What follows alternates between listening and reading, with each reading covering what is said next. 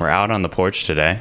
It's nice, get a view of the lake, even more view of the lake compared to the kitchen. But I thought today that we would have a talk about God. That's a big part of your life. About what? About God. God.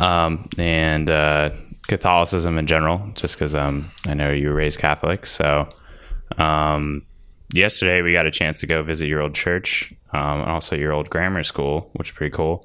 And tell us about some of your earliest experiences there. Well, we lived in Marshfield, Wisconsin until I was 9 years old when my dad got transferred down to Chicago. And the grammar school I went to for the first 4 years was named St. John's. It was about a mile from the house, and we would walk there every morning for school and come back in the evening. Somebody older than us who lived in the neighborhood would walk us there. When we got to Chicago, it was in the summertime, and I was registered at Our Lady of Lourdes for fifth grade. At that time, I was 9 years old, and being 10 in January. At the time we moved, my dad had to make a decision as to which church we were going to go to, so he got in a car and we drove to each of three churches, which were, as it turned out, equally a mile away from each other. So we went inside all three. In those days, you could go in during the day. They didn't lock the churches. And we decided on Our Lady of Lourdes because it really had a beautiful altar and a beautiful setup at that time.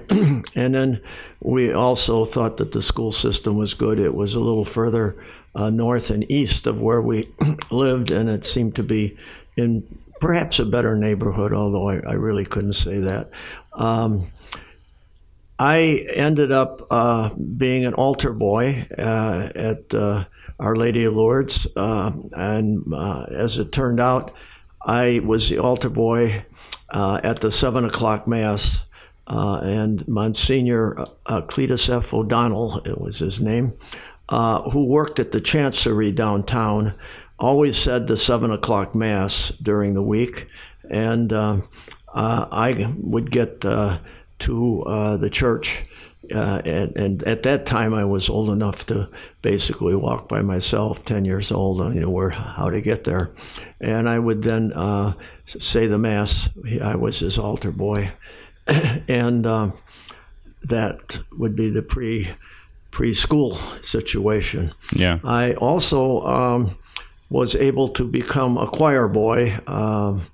At that time, I think I sang soprano. And soprano? Well, yeah, most young boys sing soprano until they mature here. Yeah, that's true. And I'll sing soprano. Yeah, and so we had a pretty good boys' choir. When I was in 8th grade, as it turned out, I got to do a solo, actually. But then as I got older, obviously my voice changed and no more soprano. More of like a tenor. I was telling Andrew yesterday when we were there, we had a practice session for the choir before Christmas Mass. And I'm going to say the day or the week before, where we were marching along the different aisles, knowing where to go and what to do and when. And it was practice, of course. And one of the songs or hymns was the First Noel, which I'm sure a lot of you know, or all of you know. But in any event, where we got to the point, and if you know anything about Chicago, the way to get around downtown fast is with the elevated, normally referred to as the L by everybody. Yeah, the train. Oh, hey, Grandma's in the studio. So one of the carols, as I said, was the First Noel, and being kind of a irascible young kid, as we were singing it, I decided it was saying, Noel, Noel, Noel, get a streetcar. Well, as fate would have it, a sister who was running the choir overheard me and gave me a good cuff in the ears here. Those days they could hit you. And she didn't appreciate your local Chicago humor. No. Although I often wonder when something like that, whether she ever tells other sisters and whether they chuckle about it or whether they find that blasphemous. What were your relationships like with the nuns there? We, the sister I had in 5th grade was Sister Catherine, she's an elderly gal, very, very interesting person. She happened to be at the earthquake, which occurred in, I'm not know what year, maybe 1908 or 1902, or for all I know, in San Francisco, and I remember her telling us about that. And then I also don't remember my 6th grade teacher, but in 7th and 8th grade, they separated the boys from the girls. So Sister St. Owen was our 7th grade teacher, and she really was somebody I really looked up to. She, interestingly enough, she taught us how to diagram sentences, and to this day, I really get a kick out of trying to diagram a sentence that is a really long one. But one of the things, and this sounds a little braggadocio, but one of the things that happened is when she graded, I got my first grades back from her, there was a subject called industry, or at least it was on the report card, and she put an A+ on there. And obviously I said, Sister, what is industry? She said, bi. I was bi at that time, B-E-Y.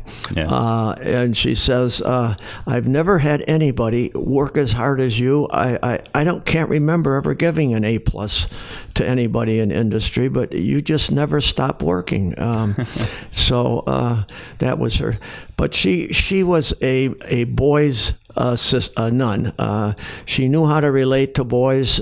She was very good at motivating all of us, and we feel we learned a lot from her. Our 8th grade teacher, nun, was Sister Lucy, who, in my opinion, was a step down from Sister St. Owen for sure. Then when we all graduated from grammar school, obviously the question is, where are you going to go to high school? Well, most of the kids there that were going on to high school, well, all of them actually, but most of them who were going on to high school wanted to go to St. George, which was further north of Chicago. I'm not sure just whether it was even in a suburb, but it was quite far north, and it seemed to be the place where all the in-group went. For whatever reason, I decided to go to St. Gregory. I think one of the reasons was, as I mentioned in an earlier discussion, my dad was very focused on engineers and how engineers were the people who were going to get the better jobs. And so I ended up going to St. George. We did not, being the fact that my dad was dead. He died when I was 13 years old, and just before I graduated, actually. My mother went to Sears and got some pants for me to wear to school. One was a gray one, and the other one was a brown pair of pants. And so every other day I'd wear the one or the other. And I remember the gal sitting next to me in class making the comment, "Don't you have any other pairs of pants?" And I said, "Well, frankly, I don't think I do." And the other thing they did is they had a contest for most popular kind of thing, and I ran.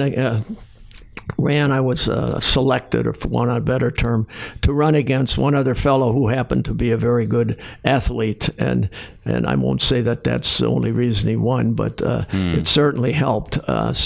He was the most popular boy. He was more in the public conscious. Well, I'm not sure what sport he played, because this is high school, so it could have been football. He's a big guy, and it could have been football.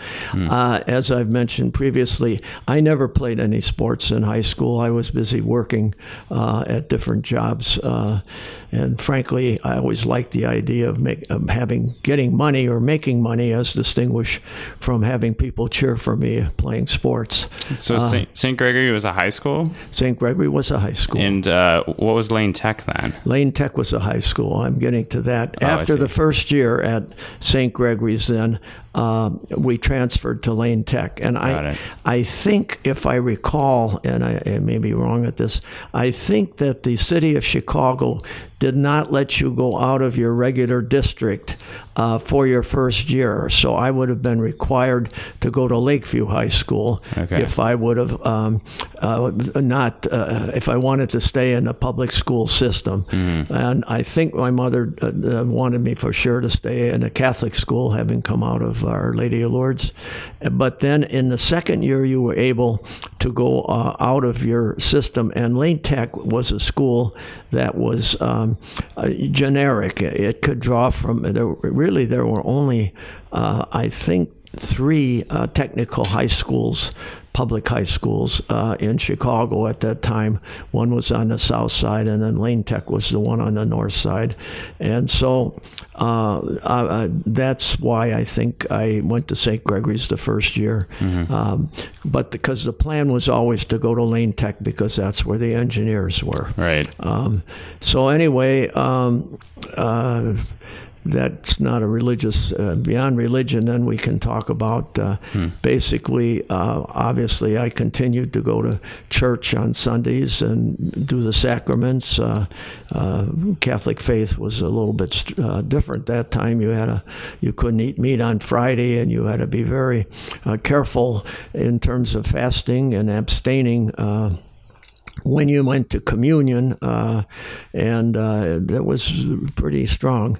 So there was really no change in that in terms of religion. And then when I went on to Northwestern, I continued to go to the local church because we didn't move. We stayed in the same house that we initially moved when we first came to Chicago. You mentioned that your mom preferred, if you were to go to a Catholic high school, was religion very much around you at home? Not really. We didn't say prayers.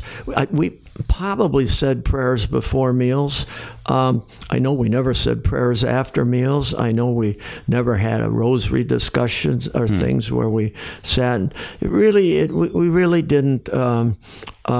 We had statues in the house and things like that. Sure. And of course, if you'd lose something, you'd pray to St. Anthony. But there never was a real strong religion focus at home. So your connection towards religion with your mom was pretty much just at church when you guys would go every Sunday? Yes. Yeah, okay. It was.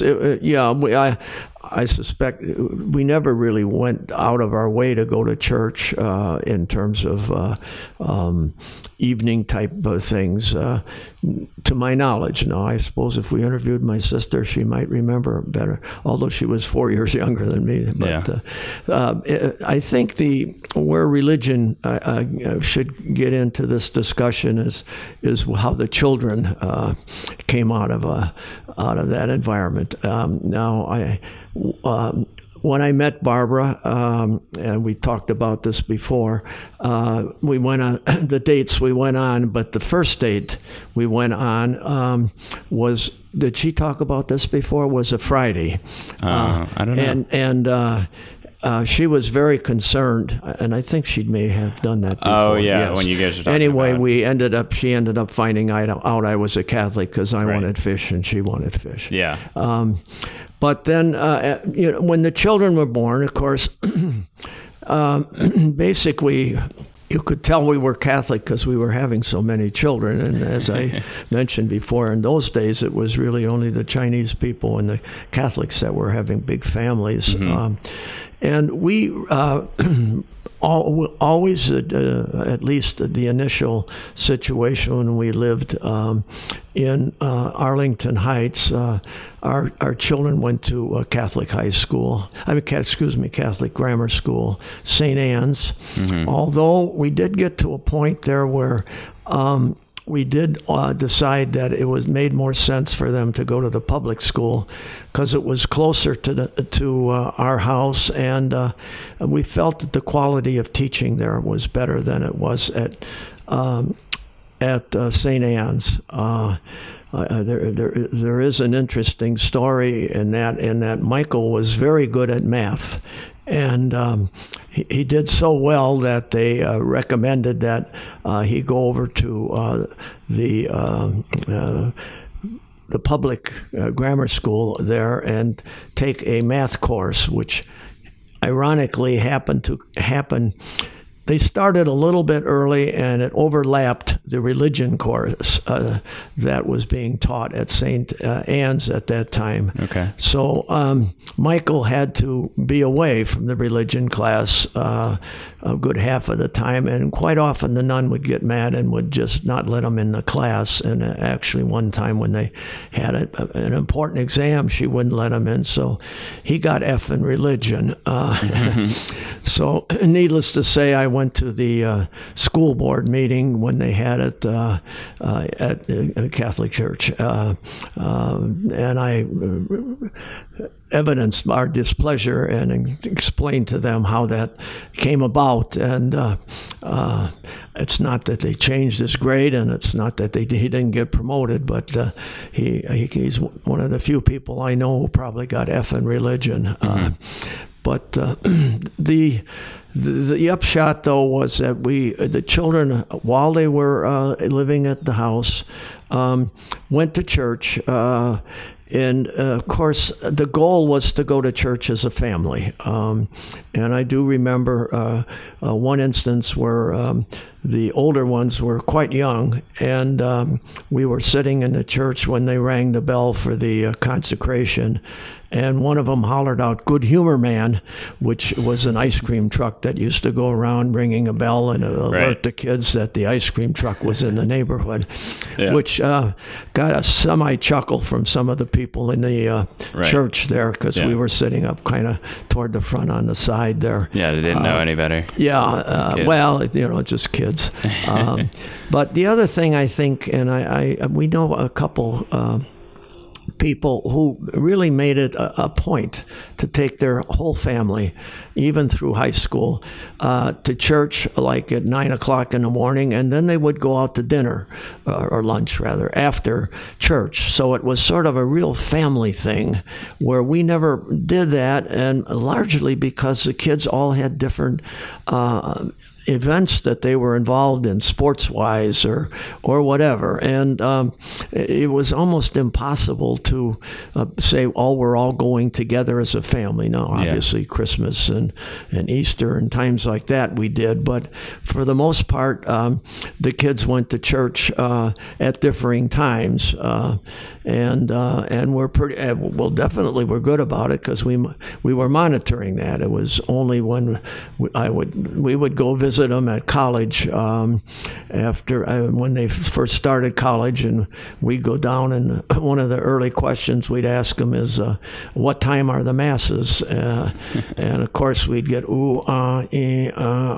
which obviously told us that they not only didn't know what time the masses are, they obviously didn't even go to church very often.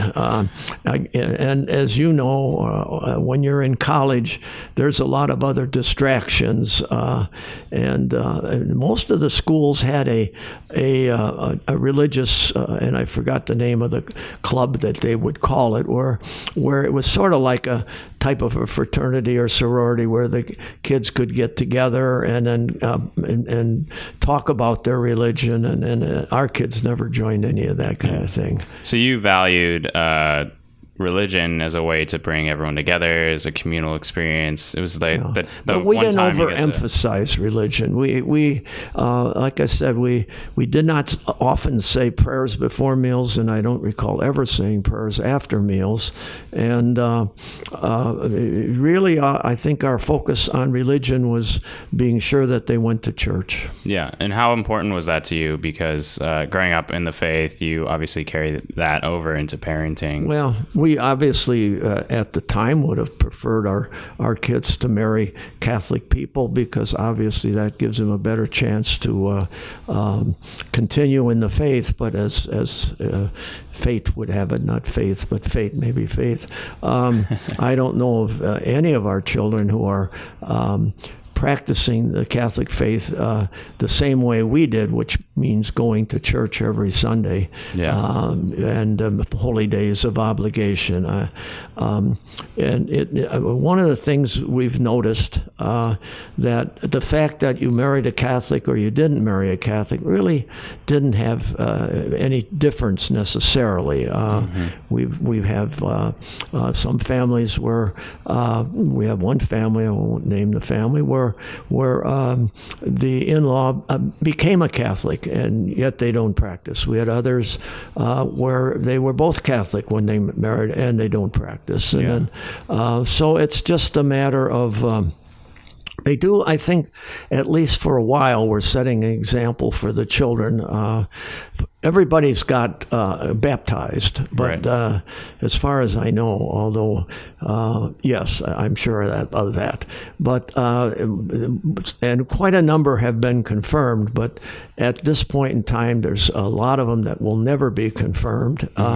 So does that pain you to see your kids kind of stray away from Catholicism? I don't know that it's painful, and I'm not sure that I'm responsible for that. Yeah, I don't think I so. would imagine, as I look back, and I could probably say, had we been more focused on religion as a part of our life, and maybe had my mother been more focused on it, and we had been more focused, maybe to this day there would be more people who felt really seriously that they're doing wrong, quote unquote, by not going to church. But the modern generation has decided pretty much that church is what you make it, and you don't need church to have God. And back in the old days, those of you who remember going to church where there was a tabernacle, and the Lord was taken out of the tabernacle in the form of a host and was blessed and all that, realized that you don't have a tabernacle in your house. You don't have a chalice. You don't have all of that stuff. And so the theory in those days is that's where the Lord was. And so you went to the church to join the Lord and be reverent and all that kind of thing. Do you feel like it's quote unquote bad to be missing church? No, I don't make that judgment. As we all know, time will tell. Time will tell whether there really is a reason to have gone to church. I mean, when you think about it,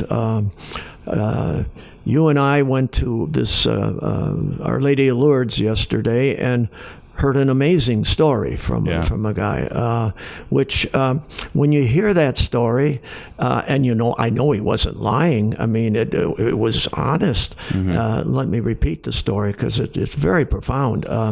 When we went, he was nice enough to let us in the Catholic Church. We got to talking with him.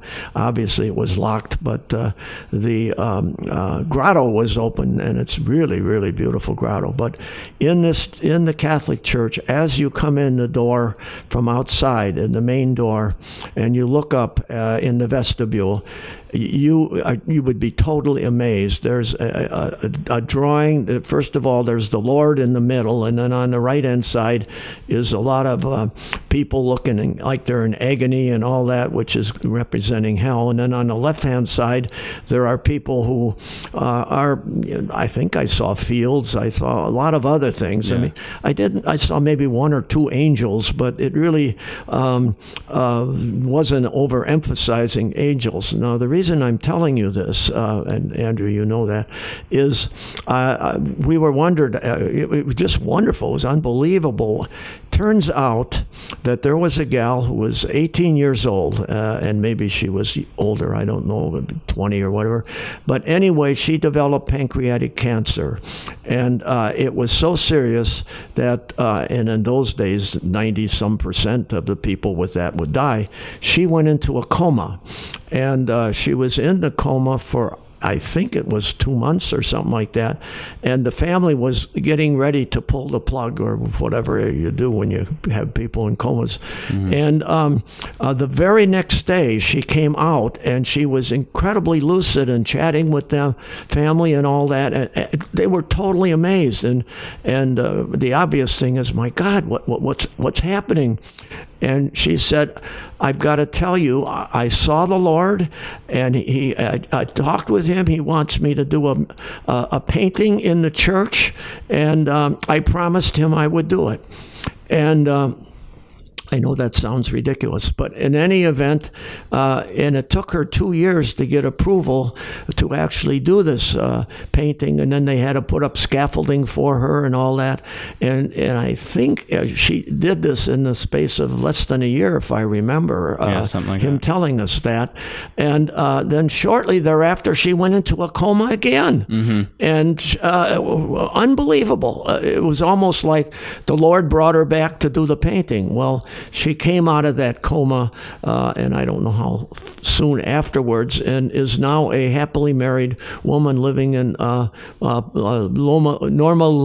Linda or something like Linda. Yeah, whatever, in California, with 6 children. And she's now, I think, in her 50s or something like that, or late 40s. But when you hear something like that, and like this guy said, he said, you can hear it, but when you see it, it's just unbelievable. And it wasn't just the painting, but it was the fact that you go into a coma and you come out and you're totally lucid and you're doing something, and then you go back into a coma again. I mean, you can't explain it. So when you see things or hear things like that, and I know there are other stories of miracles and all that, you say, there is a God, Now the only question is, are we? And back in my day, you had to be a Catholic to actually be going to heaven. Because if you, that was another story. If you died before you were baptized, a Catholic, you would go to a place called Limbo. And Limbo was a place that it didn't have all the great things that heaven has, and it didn't have any of the pain that hell has, but you were just like in a suspended animation type thing.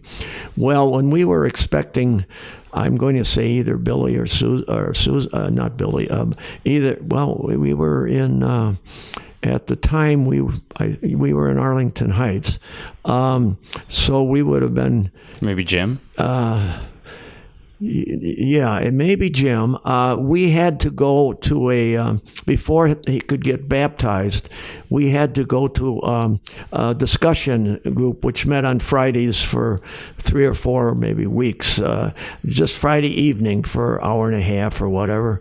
And I used to have a habit when I worked downtown of having a cocktail before I caught the train coming home. So as fate would have it, we went to the meeting, and they started talking, and it wasn't the Catholic people. It was a husband and wife talking. It wasn't the pastor or a priest giving the discussion. Mm-hmm. And they got to talking about baptism and that, and how important it was that you be baptized to go to heaven, and as a Catholic. And so I said, well, what about limbo? And she looked at me and she said, there is no limbo. And I said, there is no limbo? What about all the people who went to limbo? And of course, I was being a little obnoxious there, but maybe it was the drinks talking. But in any event, I shocked her, and she really didn't know how to respond. Right. And I felt sorry for her in retrospect, because all she was trying to do was a good job. But they should have at least given her the answer to that question. I mean, when you think about all the people for years and years who, in theory, went to limbo, and now there is no limbo, where are they? Yeah, right. I mean, they weren't baptized, so are they in heaven now, even though they weren't baptized? Certainly they're not in hell. So, I mean, it raises an interesting question. Yeah, just backtracking about hearing stories like that we did with the cancer patient yesterday. From my own experience, I did... my mother and my father were both Catholic. She married a Catholic, and we practiced. We'd go every week. Raised with sacraments, was confirmed, and kind of had a falling out in the church, as you would expect a high school kid would. And I don't know, like I feel at times these days like closer to God than I have been in the past few years, just because hearing stories like that and sort of just looking at the world, I guess, in a different way. It's I don't know if it's a Catholic God. I don't know if it's a Buddhist God. I don't know if it's any sort of God, but you do hear things like that, and you just can't explain them, and it's like, it makes you wonder. It really does. My supposition to that is that what makes you stronger now is that you don't need the church to lean on, so to speak. So often when you're a good church goer and you're quote a good Catholic, so much of that is tied around the building and the edifice and what goes into the service and that kind of thing. So that when you don't have that service and edifice and all that in front of you, you basically then have to go to where it really is, and that's the religion and the Lord itself, and Him being with you at all times and all that kind of thing. Right. So you don't have that crutch, for want of a better way to saying, to have the church to be your crutch, and it could be because so often that becomes habit rather than reality in terms of really you're not really doing it, you're living it, but you're living it in a way because it's custom, as distinguished from a fresh thought about it. Yeah, I felt that towards the end there, I would say like my sophomore year of high school, junior year maybe, I felt like I got caught up in that, like where I was just going to things because I was supposed to, or I was like thought of to do that. And it stopped being a thing that I wanted to go to. And then people started guilting me into that, which is, another half of the religion that I don't really like. But it turns into a conversation about like whether you want to do it. And that's like another thing. Like now I feel like it's really just an attitude adjustment. Like I just want to be together with people, make other people happy. And I feel like that is being close to God in some way. So I don't know. It's not like going to a building every Sunday, but I do have this feeling that through my actions or just the way I like look at people and look at life, that in some way that's like a spiritual. And chances are at your age and your generation, you really know very, very few quote good Catholics. Yeah, and it's like that word is just, it's just a word. It's arbitrary. Like I don't know. Like I would. When I said good Catholics, I mean the ones that go to church, right? Yeah, religiously and all that kind of stuff that we used to do. I think there's very few millennials, frankly, who do it. Although I'm convinced that had I engendered that kind of thing in the kids, and had they, for whatever reason, maybe joined when they were in college, the groups that got around them and chatted and all.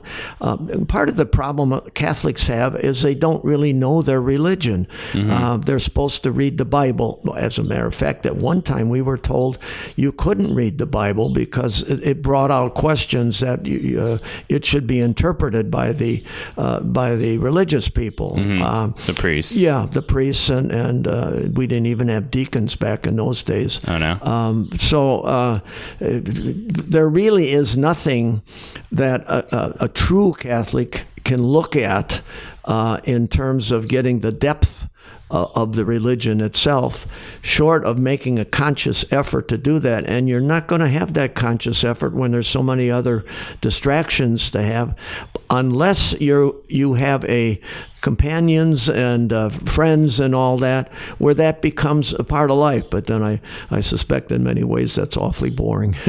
Well, I was on my college campus. I go to Cal State Northridge, and I was on my campus, and someone approached me, and this man was just recounting the story of Jesus, how he died, how he was resurrected after the third day.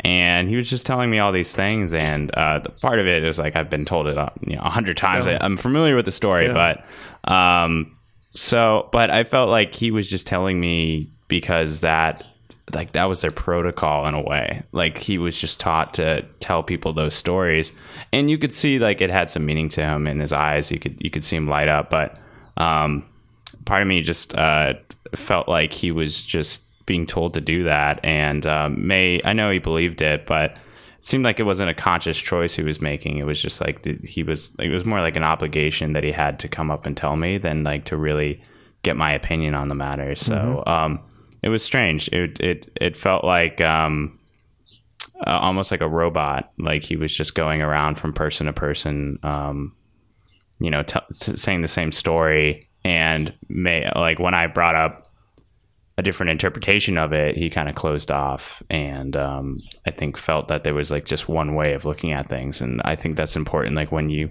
brought up the fact that that a lot of people weren't allowed to. I didn't know that people weren't encouraged to read the Bible because 100 people looking at the same book and get 100 different interpretations. Did he tell you that at one time? They weren't encouraged to read the Bible? No, he didn't tell me. I'm just learning that from you now. Yes, that really was the case. Now, it's quite a ways, years and years and years ago. But you sure? Yeah. Now, whether that was the Wisconsin Bible theory or not, I don't know. But religion. It's hard to define. Let's face it, and it's interesting. Nobody really wants to die unless they're in such horrible pain that they can't cope with it hardly anymore. Yeah. I don't know too many people who want to die so they can go see God. Right. It would, if somebody would come back and say it's terrific, but that's where that story, and I hate to use the word story, but it wasn't a story. It was a fact that happened. I mean, there's no way this guy was deceiving me about telling me about this lady who had, because factually, when you go into a coma and you come out after the period of time she was in and with what she had, and she was totally cured. Yeah. And the doctors and everybody's just amazed. So when something like that happens, it gets you thinking, for want of a better way to put it. Yeah, and I feel like that goes back to it's not like an act of going to a building and the customary thing. That was just like a very out of body spiritual Well, it tells experience. you maybe that there really is a God. Yeah, no, that's the part I'm saying here. Right. Yeah. You mentioned fear, or everyone doesn't want to die. You haven't met a person that you've met that would want or is waiting to die, unless you commit suicide, of course. Sure. Which, by the way, again, we were taught as early Christians that suicide is, I won't call it a sin, but you cannot be, in those days, no, I don't think it works that way now. In those days, you could not be buried in the Catholic Church if you committed suicide. Do you think you go to limbo, like you were mentioning earlier? Oh, no, absolutely not. Limbo was some place you went if you weren't baptized. Okay. And because it didn't seem logical that a poor little baby who had no control over whether he should or she should be baptized or not, dies before she gets baptized. Yeah. And there were only two choices, presumably, heaven or hell at that time. Yeah, like a miscarriage. Now, you went to purgatory, but that was just to get your sins relieved so that you could were worthy to go into heaven. Yeah. So, but it just didn't seem fair for a little baby who had no choices to make whatsoever, and somebody didn't get something done. I mean, if you truly believed in no limbo, well, you should be baptizing them as they came out of the womb, for God's sake. Seems kind of... That was the logic, I think. That was the reason there was a limbo, for want of a better way to put it. Now, without a limbo, as I said, I never did get the answer to my question, and to be honest with you, I never pursued it in terms of going to Google or somebody like that. Do you feel like there are any other traditions or practices in the Catholic faith that kind of seem kind of obtuse or just, I like the idea of extreme unction, which is the one where you get blessed before you die, where a priest or deacon goes to the hospital and reads the proper rites to you. And it seems to me that not only is it to whatever degree you can still appreciate it, comforting to you, the person, but it also, I think, makes the near family people feel that he or she is going to the, quote, right place. So I believe in that. I think when I say I believe in it, I don't mean everybody should have extreme unction or they won't go to heaven, but I think it provides a nice thing. And I like the fact that the Catholic Church is now allowing married people who have lost their spouse or whatever to become a priest. And I honestly do believe in your lifetime, or if not your lifetime, I still think there will be female priests. When I was an altar boy, there were no female altar boys. I never saw a female. And by the way, that's a misnomer. There were no female altar persons. I never, and I can't remember the first time I saw it, but I'm going to say clearly Bob would have been easily 10 or 15 years old, if not older, before they had altar girls. But and I do feel, too, there was an interesting article that I read this morning where the Pope has decided that the host should have gluten in it. Now, how the Lord told the Pope that you should put gluten in the host, I don't quite know. But the interesting thing is when somebody went back to him with a response, what if a person can't tolerate gluten? And then he said, well, then they should drink the wine. Now, whether he said it or not, that was in the article that I read in Business Week just this morning. But I do think Pope Francis certainly is a lot more progressive. Progressive is a good word. But whether that it's funny how religion is.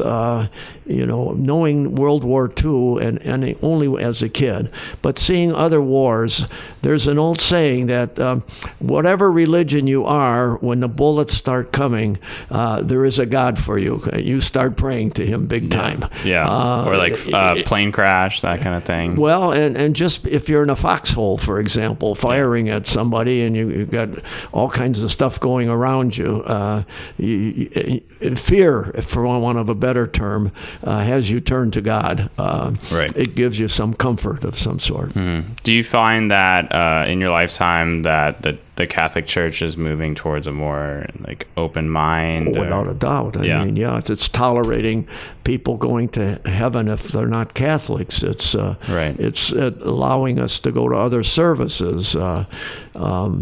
It's in the old days, by the way, you couldn't make communion unless you were in the state of grace. If you had any kind of a mortal sin on your soul, you were not allowed to go to communion. It was considered I forget the word that they called it, but it was just now anybody goes to communion because it's a part of the service. I'm not saying the Catholic Church agrees with that. I do have a little vignette I can give you when I was an altar boy, and it was fun because when I looked at the calendar and it showed the names of the priests when we were there, and he was a great priest, Father O'Reilly. He was just a wonderful guy. Anyway, in those days, you knelt at the altar to get your communion, and the altar boy had a paten, which was a little plate-like thing on a handle, which he put underneath your mouth there, so that when the priest put the host in your mouth, any particles that would have fallen on the host, or if the host had fallen, would fall on this paten.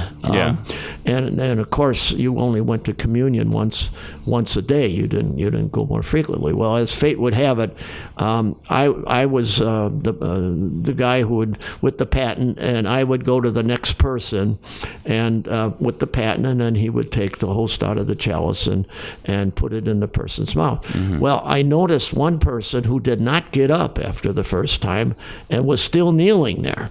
Mm-hmm. And obviously he was violating a rule, because he was going to get communion twice, and there was no way in heck he should be getting communion twice. Yeah. And so when it was my turn to put the paten over him, I didn't do it. As a matter of fact, I kind of nudged Father O'Reilly to keep going, and he looked at me startled, and then he did give, and a person opened his mouth, and he gave him communion again. Twice. Well, yeah, not realizing it was. So after the Mass, when we got into the sacristy, I said, Father O'Reilly, that one person went to communion twice, and he said something pretty profound. He said, well, what did he expect? He opened his mouth twice. Now, here I'm a religious person, having learned that you should not go to communion twice. Yeah. Nobody told me what kind of a sin it is if you go to communion twice, but I had to assume it was some kind of a sin. Yeah. And he was being so flippant about it. You see a priest sort of like bending the rules. Well, I don't know if he was bending the rule. He was being practical, but it was certainly not the kind of thing to tell an altar boy. Right. Do you find, you mentioned, we were talking about this yesterday, how you noticed that churches kind of have a less structured way of doing things? Sure, of course. You used to do Latin. All the service was in Latin. Right. Up until the 60s, right? Yeah, and then and altar boys, of course, had to learn Latin because their responses were in Latin all the time, whatever the priest said. And you didn't have the participation that you have now. The people would just listen to the priest talking, and then the altar boy responding. It wasn't like they were saying Latin. They were praying and standing up when they should and kneeling down when they should and listening. How much do you think people actually could understand? I mean, if you're going every week, I assume that you're going to get the gist of it, but I mean, they had prayer books. The nice thing is the prayer book had Latin and English in it. So when they were seeing the Latin, they knew what the English version of it was. Okay. But they didn't say it in Latin and they didn't say it in English. It was not participating type of service. So they were reading more than they were actually. Well, and that was another thing where they decided, and I forget what convention that the Catholic bishops had or cardinals. They decided several things. They decided, first of all, to do away with the Latin and go to English. Yeah. They decided to avoid having just the priest with his back to you because he's facing the tabernacle, which is where the Lord is, of course, and doing the service. So the priest and the altar boys were all with their back to you. All you saw was their back. Mm-hmm.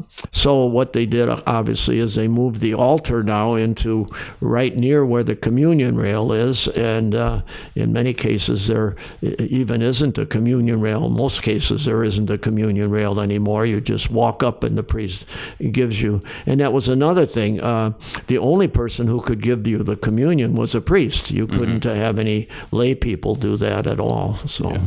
And did you find yourself sort of angry or disappointed in how things have changed? Like you mentioned that they don't have the bell. They didn't ring the bell. Well, some places do, some don't. I'm just an observer. I think of myself when I look at religion. I kind of think of myself as an observer. I participate. I don't in any way, shape, or form feel I have the right to tell them they're doing it wrong, because presumably they know more about it than I do. But I observe it, and I certainly, when I see different things happening at different places, all I can say is that's interesting. Yeah, yeah, and you. Now, if I remember, I told you when I travel and I say people that's interesting, that means I don't like it. But this is really this time interesting. It's actually interesting. Yeah, this is really interesting. Because you've been to all these different countries with Eastern religions. Yes, and by the way, Buddhist that's religions. interesting. Very, I mean that on a positive sense. When we travel in a foreign country, without a doubt, especially if I'm in a capital of that country, I find out when there is a service at the cathedral. Yeah. It is so profound. First of all, you want to go to the cathedral whether there's a service or not, just to see how it, because it's hundreds of years old. It's like seeing a part of a Parthenon or something. a part of a community and a country. Yeah. But the other thing about it is that quite often, if not almost all the time, they stand during the service. There aren't any real pews or anything like that. But because basically they get more people in that way, and at the time, there were more people. I have not made the observation whether there's fewer services in the foreign countries or whether there's fewer people attending. Although I do remember when I attended a service, and I'm going to say it may have been in Cuba. It was in a country where they kind of watch you all the time, and I remember somebody quizzing me as we were, Barbara and I, as we were coming out of the church, and it was not just what part of the country are you from? America are you from? It was more on the service itself and how we had responded to it, or maybe hadn't. And I got the feeling that he was making some serious judgments about us. Yeah. Even though you said you couldn't remember maybe Cuba, but was it like a Catholic church that you're going for sure. to? Yeah. Oh, okay. We didn't go to services unless they were in the Catholic Church. I see.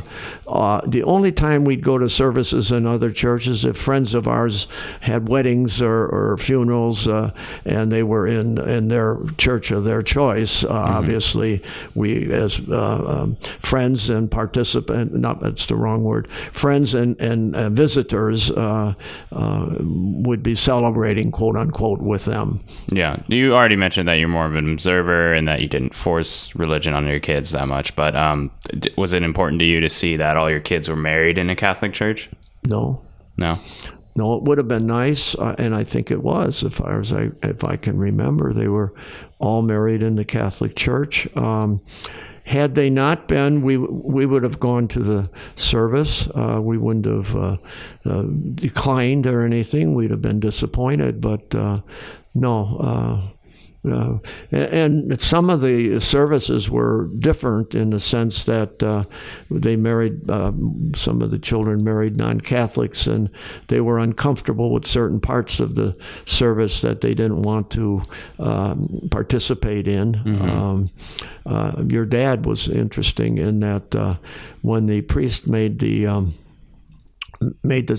homily, he made the comment that he couldn't remember a time after the where they have the practice, the day before wedding rehearsal, where he got a call from one of the bridegrooms who were asking more about the information. How am I supposed to do this? How am I supposed to do that? Oh, okay. Your dad wanted to be precise that he did it exactly right, and the priest brought the comment up that it's quite unusual for the groom to call him later that day at night or whatever and asking about different parts of the service.